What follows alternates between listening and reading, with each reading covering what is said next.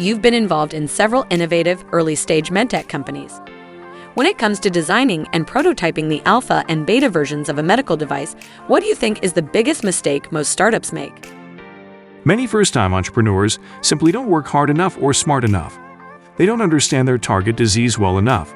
They don't do enough research on competitive products. They don't talk to enough experts to hear brutal critiques.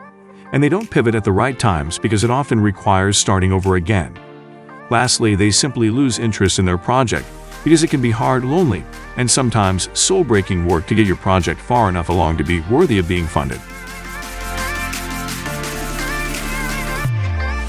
Welcome to MedSider Radio, where you can learn from proven medtech and healthcare thought leaders through uncut and unedited interviews. Now, here's your host, Scott Nelson. Hey everyone, it's Scott, and in this episode we catch up with medtech startup extraordinaire Mike Wallace, who shares his insights and experiences with the MedSider community. Mike is the co-founder and CEO of Devoro Medical, an early-stage medical device company focused on developing innovative devices for peripheral thrombectomy. Mike says the initial idea or concept for a medtech company is just 5% of the journey. MedSider is all about shining light on that other 95%, as you guys probably know.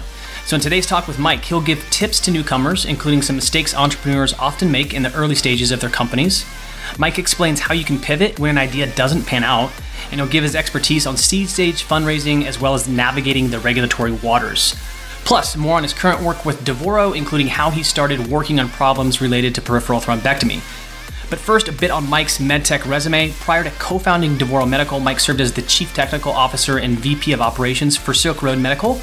Mike has spent most of his professional career working for medical device startups, some of which include Target Therapeutics, which was acquired by Boston Scientific, Barrx Medical, which was acquired by Covidien, and Boxino, I'm not even sure if I'm pronouncing that right, which was acquired by TransOne. In addition, Mike has co-founded and exited 3 other startups, which include TW Medical and GW Medical Neuro, which were both acquired by Stryker, and then Cardio Prolific, which was acquired by Philips. Mike graduated with a BS in Mechanical Engineering from the University of Delaware, holds an MS in Mechanical Engineering from the University of California, Davis, and is the co-inventor or primary inventor on over 130 issued U.S. patents. Okay, so before we jump into the discussion, I wanted to mention a few things. First, I'm trying something a little different with this next series of MedSider interviews, which will be focused entirely on stories from some of the most compelling medtech and health tech startups across the globe. So here's what's different. I've asked these founders and CEOs to answer a series of questions, which I've converted to audio stories with the help of some professional voiceover artists. Think of these conversations almost like recorded fireside chats that you might find on Audible. They're short and sweet, but packed with a ton of great insights. I've never tried this before, so I'm really curious what you think. Leave a comment as a podcast review, or hit me up via email by visiting medsider.com. And if you end up leaving that review, just make sure it's 5 stars. Wink wink if you know what I mean. Okay, second, if you're into learning from proven medtech and health tech experts and want to know when the next interview goes live, head over to medsider.com. You can sign up for our totally free newsletter, which includes access to certain types of gated articles, as well as regular content updates. You can also check out our premium MedSider memberships as well, which come with some super cool benefits, everything from clean, easy-to-read transcripts to exclusive Ask Me Anything interviews and masterclasses with some of the most experienced medtech experts in the world. Since opening up these premium memberships, I've been pleasantly surprised at how many people have signed up. So if you're interested, visit medsider.com to learn more. Lastly, we've got a lot of MedSider goodness in store for the near future. Not only will I continue to interview some of the best medtech and health tech leaders on the planet, I'm super excited to announce a new series here in the future. I don't have all the details ironed out just yet, but my goal is to give you a behind-the-scenes look at what it takes to get a startup off the ground, to go from 0 to 1, so to speak.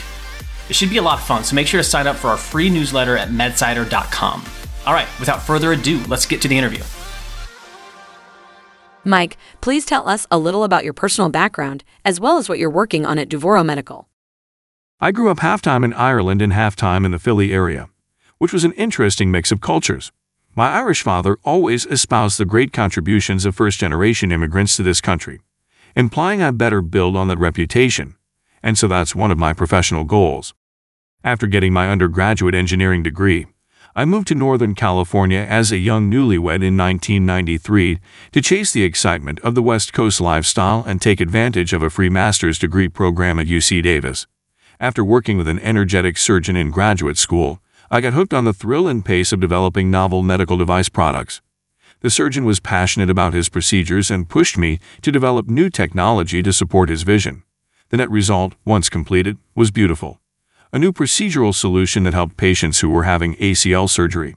I thought, what could be better than doing this for a living? Upon graduation, I immediately got a job at Target Therapeutics after cold calling Eric Engelson, who was the VP of R&D and Operations. He invited me down to Fremont, California for an interview. And that's how I got my first medical device job in Silicon Valley. Fast forward 27 years and I'm now running Devoro Medical, a disruptive peripheral thrombectomy company that I co-founded with Scott Greenhalgh in 2018. It's our third startup together and a fun privilege to lead the company. It took time and a lot of experience for me to be ready for this current CEO role, and I think we're poised to do some special things at Devoro.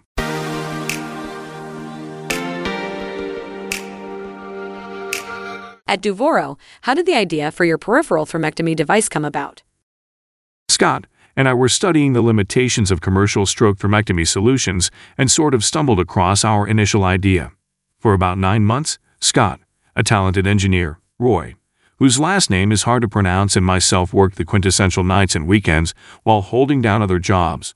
On our 19th try, we finally got our prototype to ingest clot like no other device we've come across.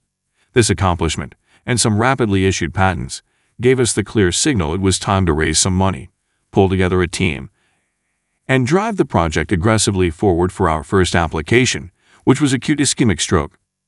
18 months later, with the help of a super talented engineering team, we developed our Wolf thrombectomy solution through successful human use in acute stroke patients. The outcomes were impressive and we were thrilled with our progress. As part of our funding arrangement, we sold the rights of the Wolf thrombectomy system for neurovascular applications to Stryker Corporation in late 2019. After that, we immediately redirected the team's efforts on the Wolf thrombectomy's next application, which make up Devoro Medical's peripheral thrombectomy efforts. We were fortunate to be able to leverage all the knowledge we gained from the Wolf Stroke project to accelerate the development of the Wolf peripheral thrombectomy solutions.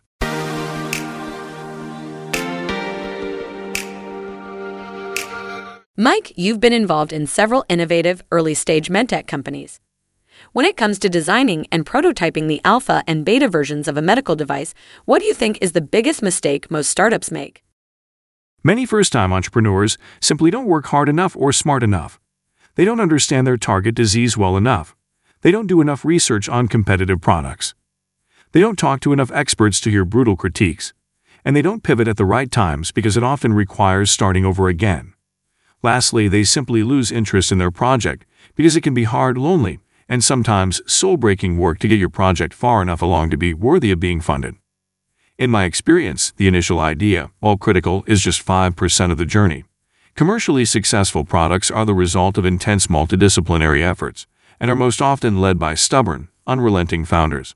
Many early startups and first-time entrepreneurs don't have enough experience or staying power to bring their first ideas to fruition. Those who keep at it and master their trade will ultimately win and get rewarded. Go get some yourself.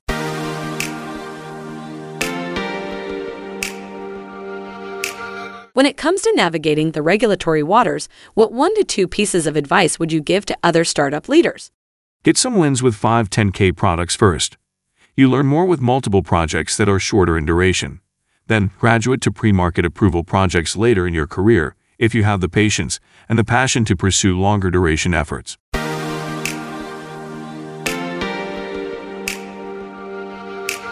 Mike, tell us more about your approach to scientific evidence. What's your best counsel for other early-stage companies that are building out their clinical research roadmap? First, learn the unmet needs of your market, understand product requirements, and know your competition inside and out. You must have a clear problem that needs fixing and a decent market size. Then, with your idea in hand, pressure test your solution with those you can trust.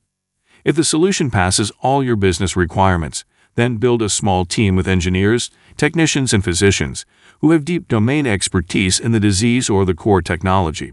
All team members must be talented at early product development and resilient to failure. These types of people are much harder to find than you think. Lastly, you as the leader are key. You must recruit, sell, and inspire. Many, many times over. If that is not your thing, it will be a tough road.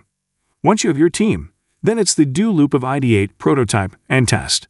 Keep running this loop until the product meets your bench and animal testing requirements. Then go evaluate the product in humans, safely and ethically. And finally, if needed, iterate again.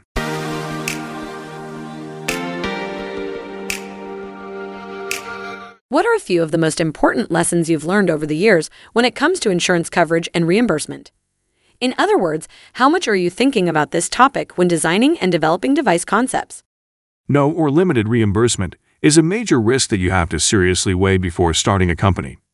If reimbursement is not in place, then you better have all the other risks almost retired in your mind: technical, clinical, and regulatory.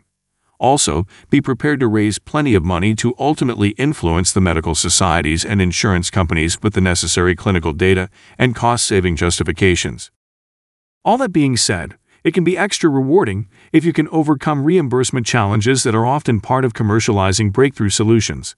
One example I saw up close was when the CEO of Silk Road Medical, Erica Rogers, led the team through CMS reimbursement for the in-route procedure.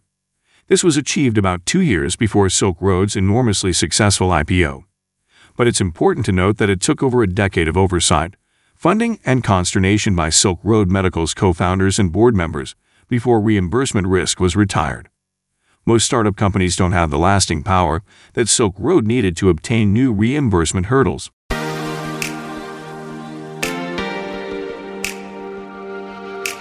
Mike, you've had the opportunity to work on several seed-stage medtech projects. What's the most important piece of advice you'd give to other entrepreneurs that are trying to raise pre-seed or seed rounds of capital? The further you can develop your idea and to risk it, the easier it will be to raise the ever-critical seed round. The most important thing to note is you can take your initial idea a lot further than you think with just sweat equity and a little cash. Maybe it's just the co-founder's cash for a while. You can do your own IP searches, file your own provisional patent applications, ask friends for some materials for prototypes, clean your garage, and set up a table with a microscope to build your early prototypes, recruit other like-minded people, and incentivize them with equity rather than cash to get started. You will need every friend in your network to ultimately make your company successful, especially if it's your first one. So yes, you need some friends and allies too. Vet and double vet your idea with physicians and business experts that you trust. Do all this before you raise a serious seed round. Other entrepreneurs are comfortable raising money earlier in the vetting process, but raising money earlier, even if you can do it, may not be prudent if you can vet the project further with just founders and early team member sweat equity. Plus, you minimize your ultimate dilution when you raise that seed round after taking the project further. For smart and experienced investors to invest in your seed round, they need to fall in love with your idea and plan. Trust that you can run the company successfully through the next phase and have an appetite for early investments. While it may take time to find these investors, they do exist.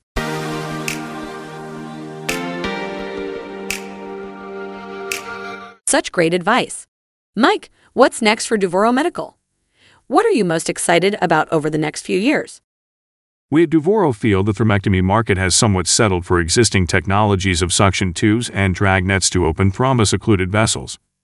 We believe limiting the solutions for thrombectomy procedures limits patient outcomes, especially when it comes to the peripheral vasculature. Devoro thinks of problems differently, and we are partnering with physicians who want to challenge the status quo in thrombectomy. Significant improvements in patient outcomes require significantly different thinking and solutions. We believe the Wolf thrombectomy solution will meet those challenges. Devoro products will help address gaps in the arterial thrombosis, DVT, and PE space. Our mission is to bring to market novel, best-in-class peripheral thrombectomy and embolectomy solutions to enable en-bloc removal of both hard and soft clot in a rapid and lytic-free procedure. Our Wolf technology has several technical and ease-of-use advantages over the market leaders such as Inari, Penumbra, and Boston Scientific. We can't wait to commercialize these products and help our patients.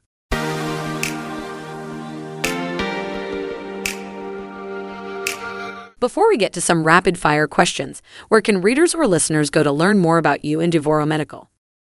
We are currently in stealth mode but plan to come out in late 2021.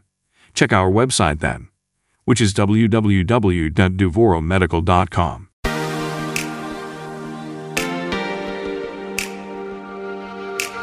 Okay, now for some fun questions. Mike, for someone that is starting their entrepreneurial journey in the medtech or healthcare arenas, what's the most critical thing they should know? It is super exciting, but also hard. You don't see many 20-year-olds disrupting the medical device space because it takes time to learn all the operational and entrepreneurial skills needed to run a medtech company.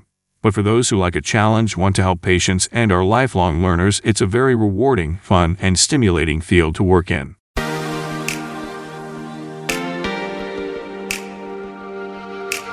What influential books, podcasts, or resources have been most helpful in your entrepreneurial adventures?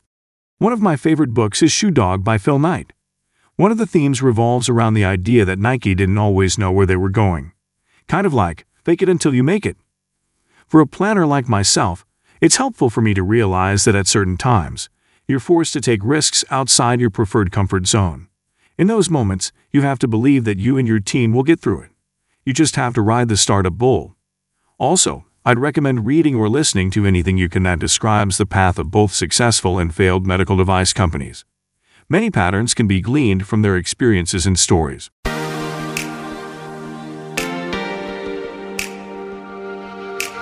Are there any medtech or healthcare entrepreneurs that you find particularly inspiring?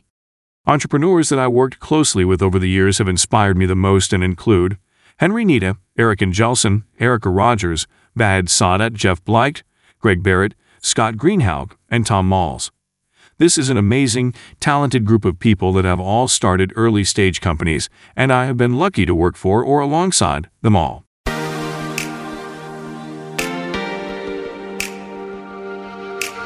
If you had to teach a class on one thing, what would the topic be? How to be a medical device executive and entrepreneur in the San Francisco Bay Area, while being the primary breadwinner and co-raising 4 kids. In other words, how to effectively balance security, risk, and following your dreams.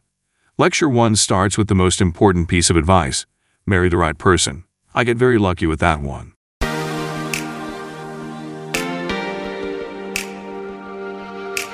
Starting over in your mid-20s, knowing everything you know now, what would you do differently? Nothing. It has been far from a perfect run, but definitely a fun, exciting journey. The best is yet to come, and I believe we can all change our path anytime we want, if we really, really want to.